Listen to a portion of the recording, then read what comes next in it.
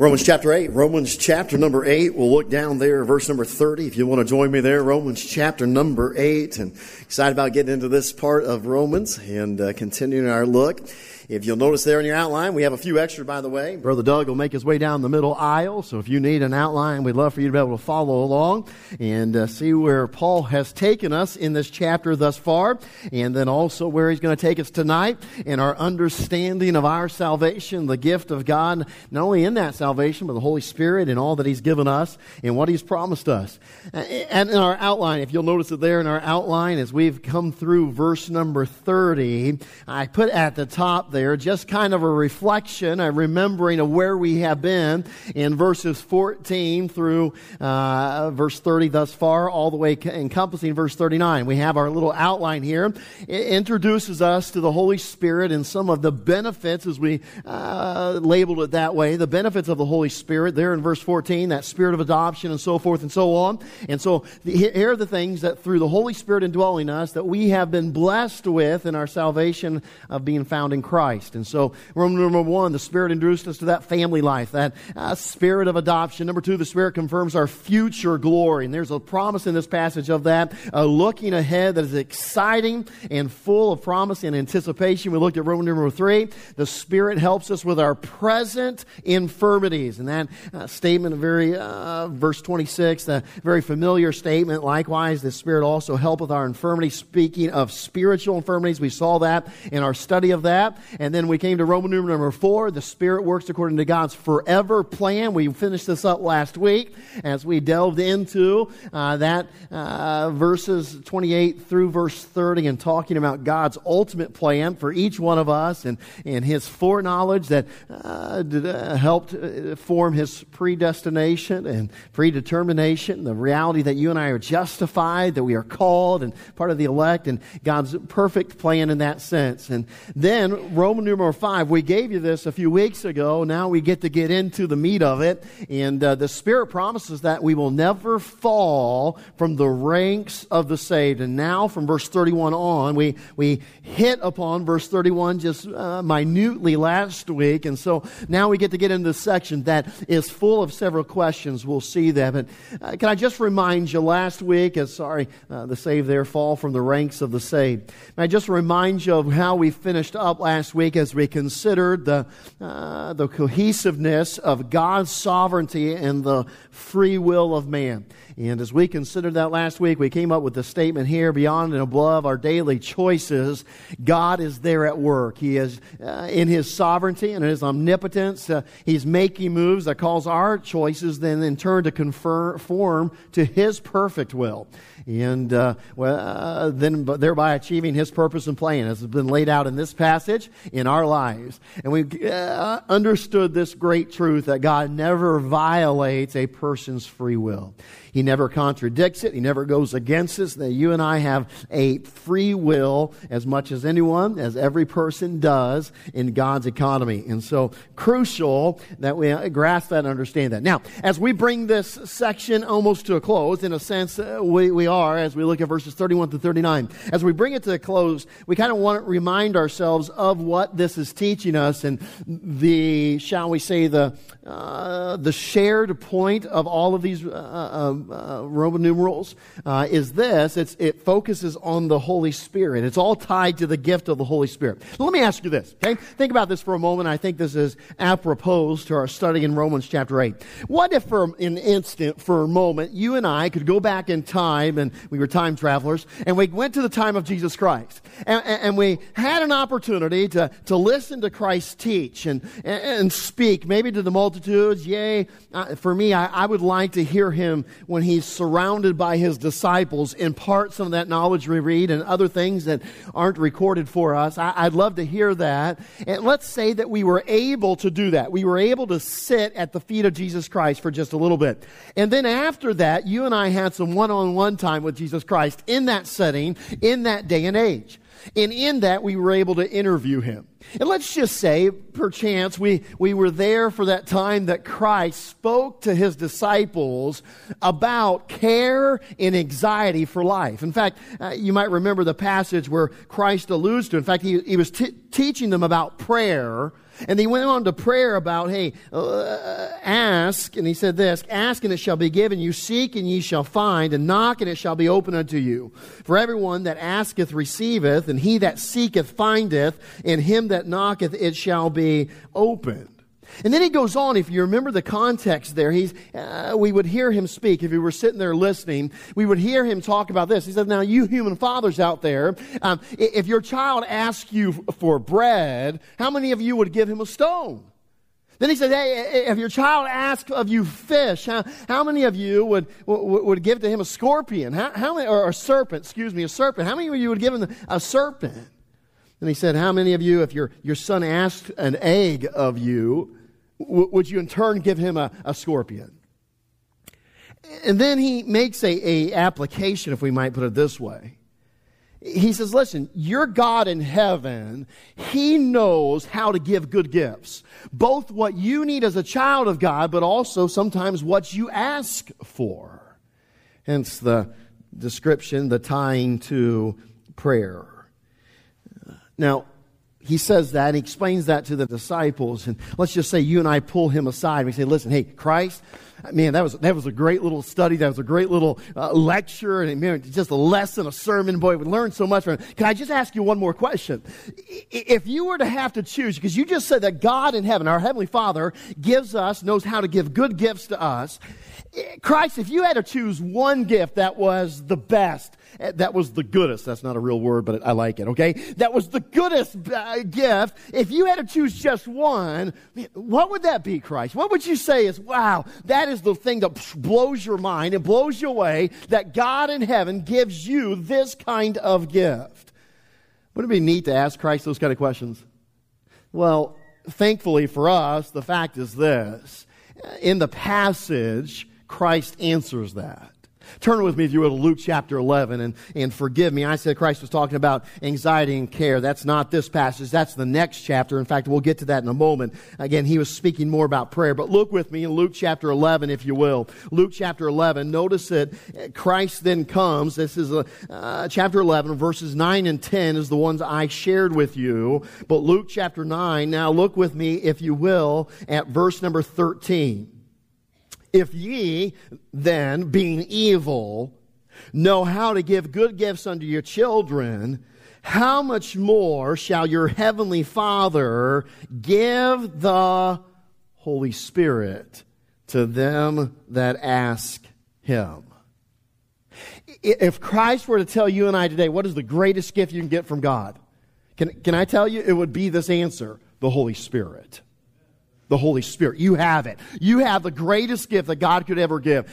We sometimes think, well, I'm thankful for the Word of God. Great. The Word of God is a great gift from God. But Jesus Christ said the Holy Spirit is the great gift. The good gift that you and I are given. And that's literally what Paul is alluding to here. Here's the Spirit that Paul's writing about. The Spirit that is with you and I every step of the way. He is the Holy Spirit that does all these things we've studied in this passage for us, and He continues to do them. The fact is this: we have such a good and great gift from our Heavenly Father, and His constant presence and the constant help of the Holy Spirit is integral. It is vital to the fulfillment of verse 31 in our lives. Notice verse 31. Save your spot here in Luke 11. We'll actually be back at Luke chapter 12 in just a moment. But in Romans chapter 8, look at verse 31. Here's what the Spirit accomplishes. If you want to say the ultimate aspect or conclusion, success story of the Holy Spirit in our lives. Verse 31. What shall we say to these then, what shall we then say to these things? If God be for us, who can be against us? We hit upon it, we alluded to it in last week, but now we want to see that in these next few verses, Paul asks several questions, 5 or 6 questions. We'll kind of designate 5 of them per se. The first question is encapsulated in this passage, in this verse. Here's the question: what is our response to these truths then? The God's plan, that all things work together for good. The Holy Spirit helps us with our infirmities. We're part of the family of God. We have future glory that we've been promised through the Holy Spirit. So what is it that's supposed to be my logical response? That's literally what Paul's getting to. What shall we then say to these things? What's my response supposed to be? And these two questions in this verse really go together. Literally, the question he's asking is this: shouldn't there be a logical conclusion of what has just been presented to us? If doctrinally we've been given all this truth and we've been fed the understanding of God's divine and heavenly plan, then you and I ought to arrive at a conclusion or a concluding response. Really, Paul's saying this: will the God in heaven, who has masterfully designed this plan, not see it to its end? Is God in heaven going to allow something as insignificant as difficult circumstances at your work, a relationship with family that falters, persecution or oppression in one form or another, another type of crisis, even a bad choice on your part? Will He allow that to interrupt and interfere with devastating consequences to the purpose and plan that He has for you? Do we think that God in heaven is so easily derailed in what He's trying to accomplish in your life and my life? Yes, our free will is there. There is no doubt. But I sure am glad that there is a God in heaven who has a plan for your life and for mine. There are things that He wants to accomplish. And my friend, He is not so easily deterred as some of us are. He is not so easily turned away. He is not so easily frustrated in His designs as you and I sometimes are. And that's what Paul is alluding to here. Can He not handle anything? Is God going to be turned back in His plan for your life? To borrow a phrase from Paul, may I say this way: God forbid. God forbid. And that leads us really into that second question is this: what or who can be against us? What or who can be against us? Now let's remind ourselves quickly the context of this passage, this letter.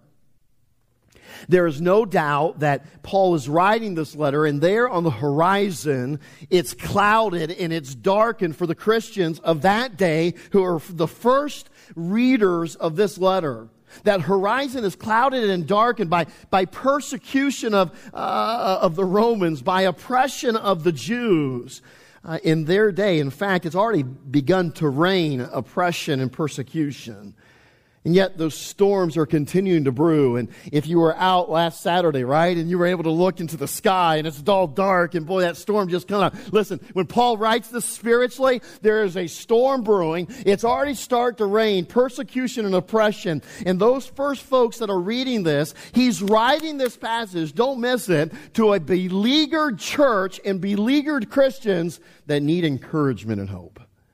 They need to know that all things are going to work together. When the Romans become into power and gain greater power, and they start persecuting you, and Nero says that your folks are the reason that Rome was burned, and boy, they start persecuting greater and greater, and the Jews, they start oppressing these so-called Christians because of their claims that Jesus Christ was the Messiah.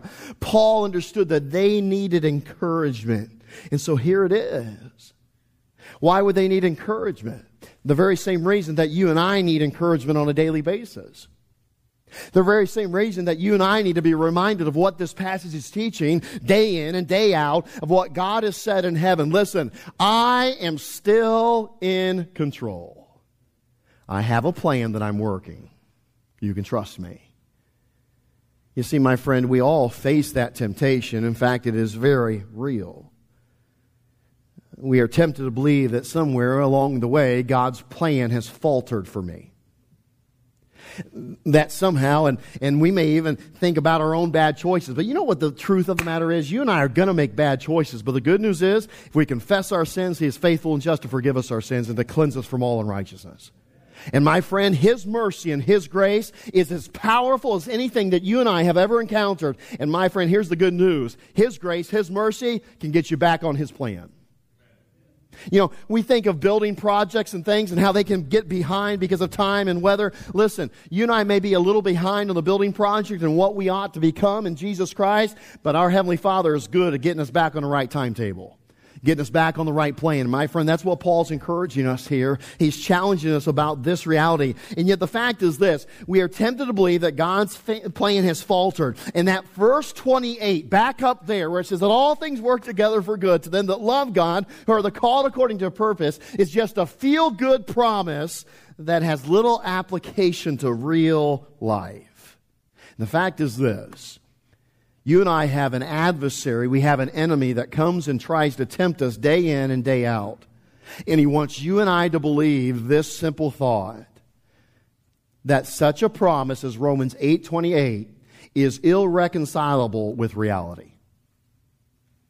That Romans 28, that all things are going to work together for your good and God's glory, is irreconcilable. Aren't you thankful I made that a blank so you could write that out?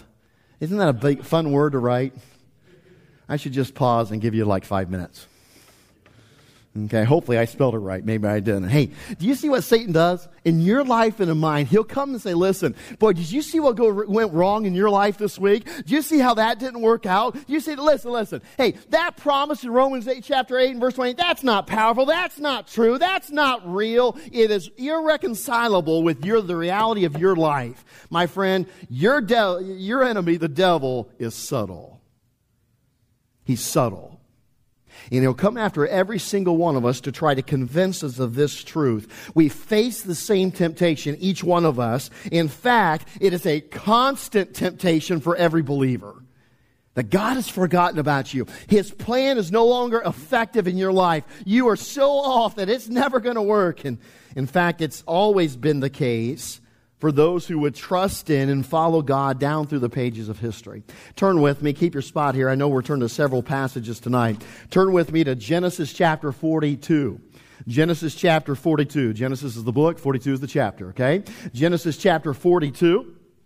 Genesis chapter 42. Join me there if you will. Genesis chapter 42. We go all the way back to the first book. Genesis chapter 42. Now, as we come to this chapter, and we come literally to the end of it in just a moment, the fact is this: we come to the point in Jacob's life where life isn't very good.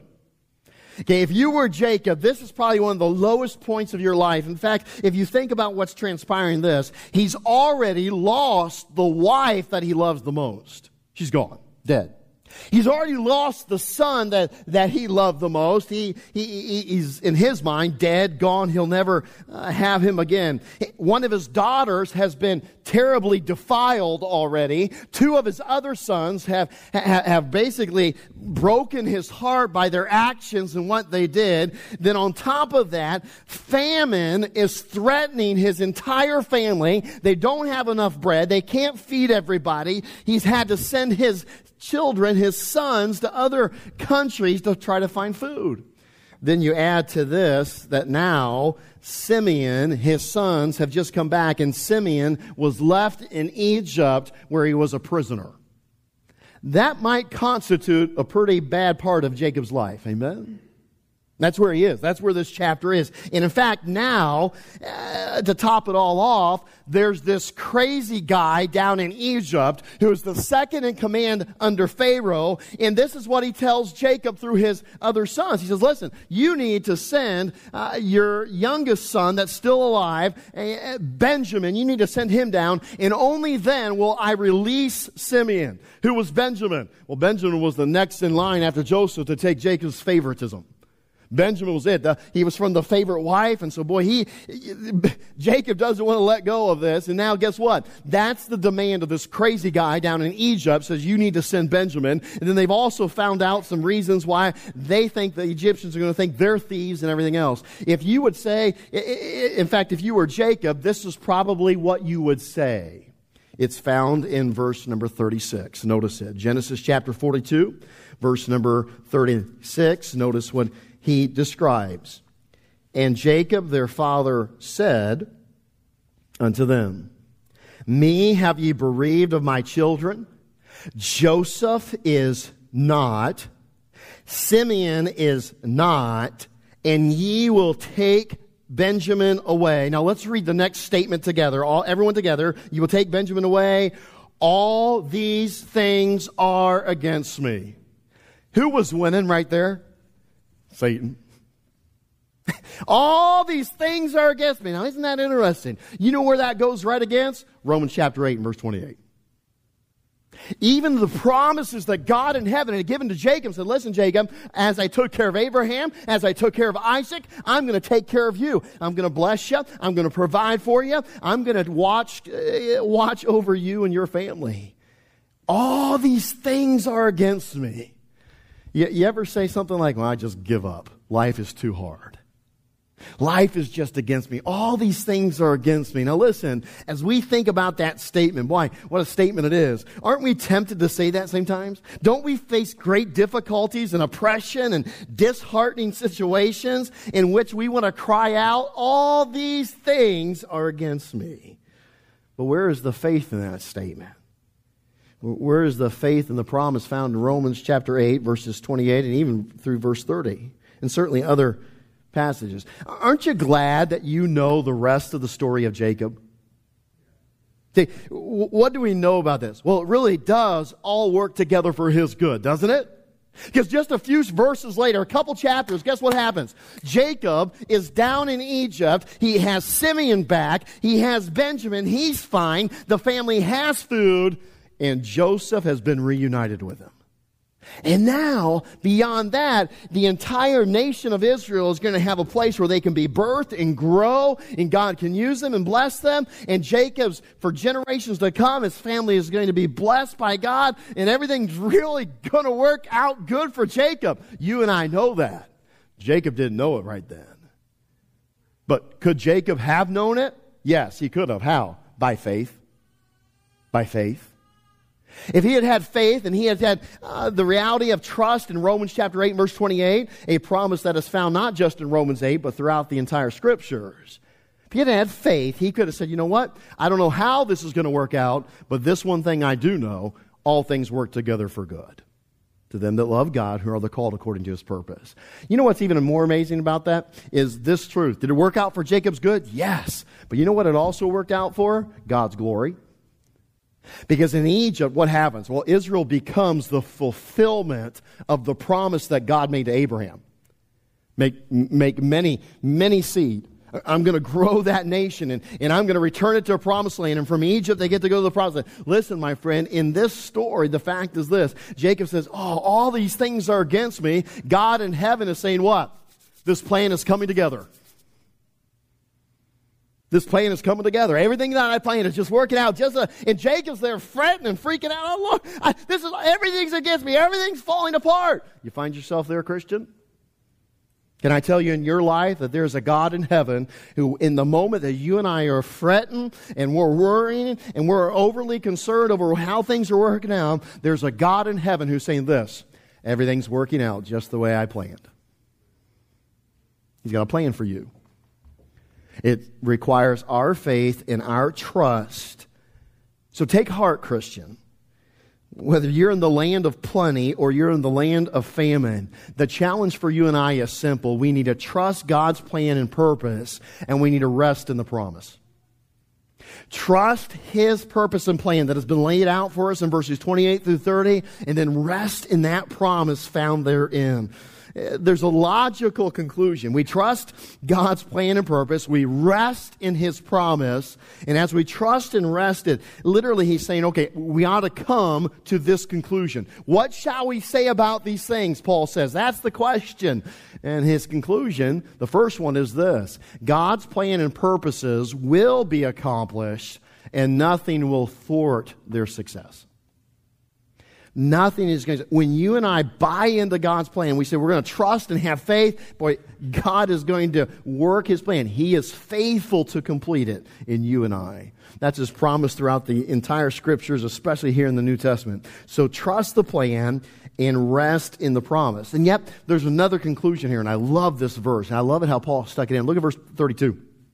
Notice it. Notice this other conclusion that we derive from where he's at. So we're in Romans chapter 8, verse 32. Notice the statement here. He that spared not his own son, but delivered him up for us all, how shall he not with him also freely give us all things? Could have easily made this another question, but I did not, because I think it runs together with the prior truth here.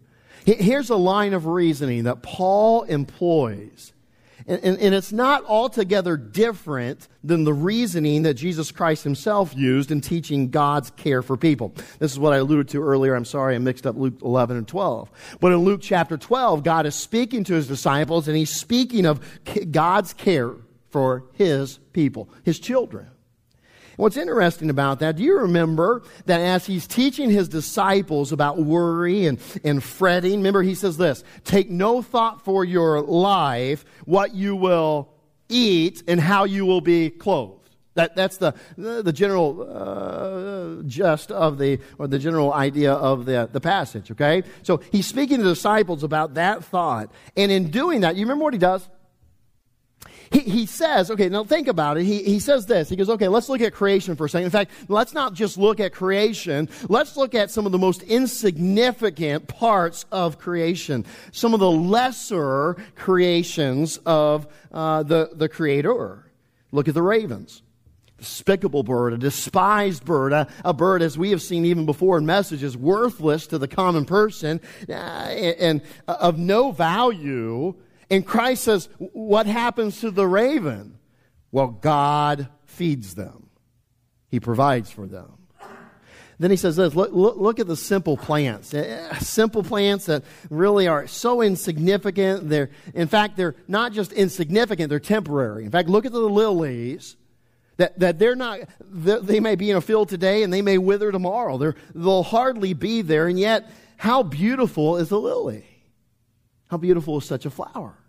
And God dresses that lily. He makes it beautiful. And not just in creation, but he also allows the rain to feed it and the nutrients of the soil and the sun to shine upon it. And the fact is this, God cares about that lily. Even though its life is short-lived, it will soon be gone. God grows it. He clothes it, as Christ said in that passage. You see, Christ moves from the lesser to the greater in his statements. And after looking at those two lesser parts of creation, you know what he does? He looks at his disciples. He says this, how much more greater are you than the fowls of the earth? If he clothed the lily, how much more will he clothe you? And I love this statement, and don't miss, and I think to me it is the apex of the passage in Luke chapter 12. And you can turn over there, or you can look up this way, Luke chapter 12, verse 32. Notice what he says. Christ says, fear not, little flock, sheep, for it is your Father's good pleasure to give you the kingdom. And isn't that a great statement? Hey, listen, hey, ravens, yeah, despicable, ugly, nasty birds, God takes care of them. Lilies, temporary, not going to be here long, and yet they're beautiful. Why does God waste his energy and his time creating something so beautiful that's not going to last very long? Because God is God. And my friend, if he'll do that, you can be guaranteed that he's going to take care of you. And then Christ says beyond that, it is God in heaven's good pleasure to give you his kingdom. Now, isn't that amazing? He wants to give you his kingdom. I'll tell you, I am a loving father, I think. I love my children, and I will do anything for them. I really will. You know, but sometimes I can be a little selfish. You ever have kids that always ask for what you have? Oh, you have a Dr. Pepper? I want some. Can I have a drink? I do not want your snotty little lips and face all over my... You ever have those little, those moments of, I'm a little selfish. I want to hold back for myself. Maybe I'm the only one here. Okay. Anyway, I don't want to, that's us. Can I tell you, there is not a selfish bone in God in heaven, if he has bones. But you understand what I mean. He's not like you and I. It is his what? Good pleasure to give. Man, I sure am thankful for our God, aren't you? His good pleasure to give. Now, what is this teaching us? Listen, he is using the reasoning, and you've probably already guessed it, a lesser to greater reasoning. Okay? And Paul is doing the same thing in this passage that Christ employed. See, in this passage in Romans 8, what does he say? Hey, God in heaven, now don't miss this. This is so just like Luke chapter 12. He says this, God in heaven has already given you the greatest gift you could ever imagine. He has already not spared his own son in delivering you from your sins, in paying the ultimate penalty and cost for the sin that was rightfully yours. He already did that. And God did that, and He gave us His best. Now, don't miss it. He gave us His best when you and I didn't even trust in Him. He gave us His best when we despised Him. When the fact is, we were strangers to God. We were very, shall we put it this way, we were less to Him because we were enemies, right? The Bible says enmity with God. That's who we are. If we're sinners and we haven't put our faith and trust in Christ, and yet Christ died for us. We weren't even a part of the family. We could say we were less in His eyes, and yet Jesus Christ died for us. For God so loved the world that He gave. Now, if while you and I were sinners, estranged from God, a creation that rebelled against the Creator, and in that moment, He did not spare the greatest, best, the goodest gift that could be given, what do you think He's going to do for you when you're one of His children? See, you see what Paul's doing here? Paul says, listen, when we were the least, God gave us the greatest gift that could ever be given. Do you not think for a second that if He will do that when you and I are the least, now when we are part of the family, when we are the children of God, when we have an intimate relationship with Him, in a sense we are greater spiritually and are standing in Christ, don't you think your God in heaven's going to give you good gifts? Can't you trust Him that He's going to work all things out together for your good? If while you were a vile, wicked sinner estranged from Him, He was still working things out, and the reality is now that you are a child of God, you and I can trust Him. I love this passage. You see, it's not God operating and doling out good things on the basis of the law or our merit. There is no earning, okay, well, God's going to make things work together for good if I just do this and I just do this. And no. This is God in all His graciousness. In fact, may I put it this way? It is Calvary grace flowing throughout our lives. For by grace are you saved through faith. And my friend, I sure am thankful that the well of grace did not run empty after Calvary. That it flows through our lives. And the fact is this, day in and day out, that grace is flowing in your life and mine. It is flowing in amazing amounts to help you and I to see God's plan and purpose achieved in our lives. Literally, we could say it this way. He was over the top gracious in what He did on Calvary. And He's going to be over the top gracious in what He does every day for us. That's our God. He loves you that much. You mean that much to Him. And if He did not spare His own Son, how shall He not with Him also, what? Freely give Him all things. Or give us all things. See, the verse keeps getting better. You see those two words there that freely give? They're derived from a single Greek word in our manuscript, and you see it there. Charizomai is the word. Well, you can maybe immediately guess where that word comes from. It comes from charis, right? Not charis quick, but charis, the Greek word, okay? And what does charis mean? How does it translate? It's grace, right? It's grace. And we see that throughout the Scriptures. And so what he's saying, freely give, He is what? God is gracious. But it also adds something to it, because this is the middle voice and everything else. Literally, and forgive the use of words here, but literally, you know what it means? It means this. He is gratuitously, that's a fun word. He is gratuitously gracious.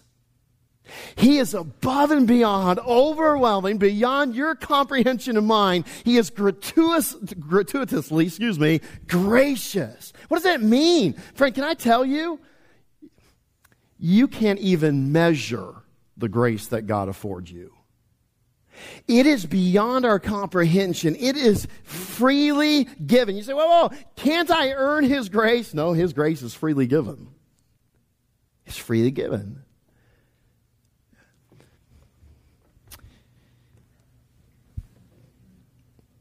He's not going to hold anything back from you and me. The hard work has already been done. The greatest sacrifice and gift has already been given back at Calvary when we were nothing. Do you really think that now He's going to hold back something from us now when we are something in Christ? We are His children. That's what Paul says. And you and I are in such a great position tonight in our faith in Christ. Let me give you another illustration. We'll be done. Let's say that, much as I might find myself in someday, let's say that a father is coming to the wedding day, the time for the marriage of his only daughter. Okay, we can all imagine, and some of us dread that, and some of us have already gone through that, and the fact is you dread that. I mean, that is going to be one of the hardest times, and I joke with Reagan, her age of marriageability keeps moving, from 25 to 30 to 35, and pretty soon it'll be at 50. But anyway, so that marriageability, right? Okay, it keeps moving, because man, you just imagine, that'd be so hard, and I dread the thought of it. I don't like thinking about, maybe you're wrong, it's bittersweet, isn't it? Can we not be honest? It's bittersweet. As you do that, as a father, you walk that daughter down the aisle, and you've already had those conversations with the guy. Listen, you touch her, you're dead. Those kind of conversations. You don't take care of her. We'll see each other in a less friendly way. Those kind of things. You've already had the conversation, and yet when you come down the aisle, what are you doing? How do we describe it?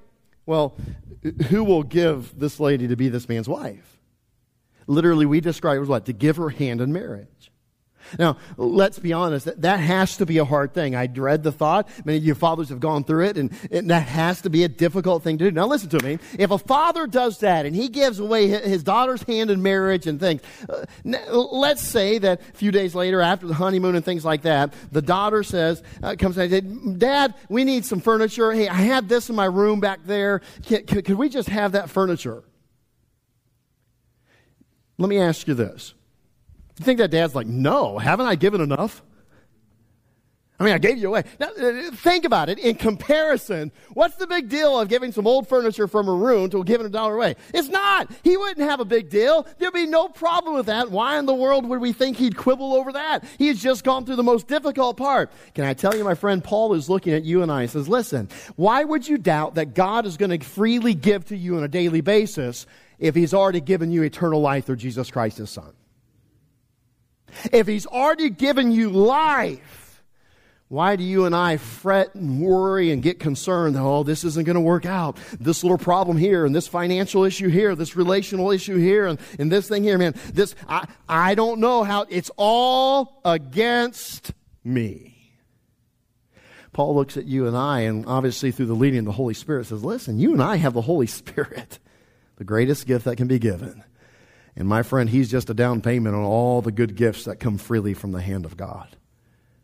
Why do we fret and we worry? See, it's interesting. When Jesus Christ came to a conclusion of teaching about that fret and that worry, and that He just talked to His disciples about the lily and the raven. Now listen to me, don't miss this, because here's where He comes to the conclusion. This is the conclusion that Paul's getting to later on in the book of Romans. You know what Jesus' conclusion is? He says this, if that's God's care for you, you ought to take no thought for your life, what you're going to eat, what you're going to wear. God's going to take care of those things. He comes to this concluding admonition, this exhortation, this challenge for you and I, and He says this, but seek ye first the kingdom of God and His righteousness, and all these things shall be added unto thee. Added unto you. Hey, my little sheep,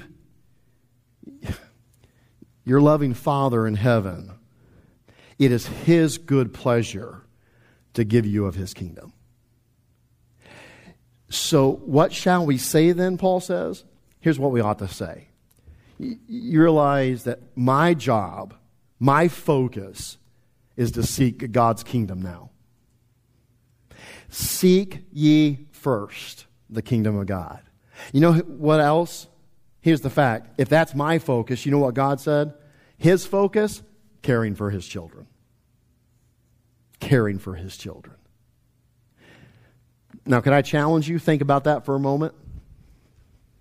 I sure am glad that God took over the care of me, the care of you. Aren't you?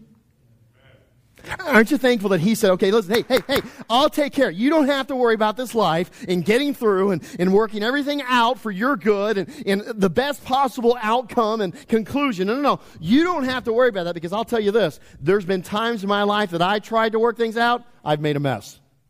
Amen? Okay, we've made a mess. I'm glad that God said, no, you step back. Let me take care of it. You just trust me, because I have a perfect plan. All things are going to work together. And then here's the amazing thing. God looks at us and He goes, okay, now I want you to take care of my kingdom. Wait a second, God, you know, me? Take care of your kingdom? Yeah. You want to choose me, our hands? You want to use us as your vessels, your ambassadors to further your kingdom? Yeah.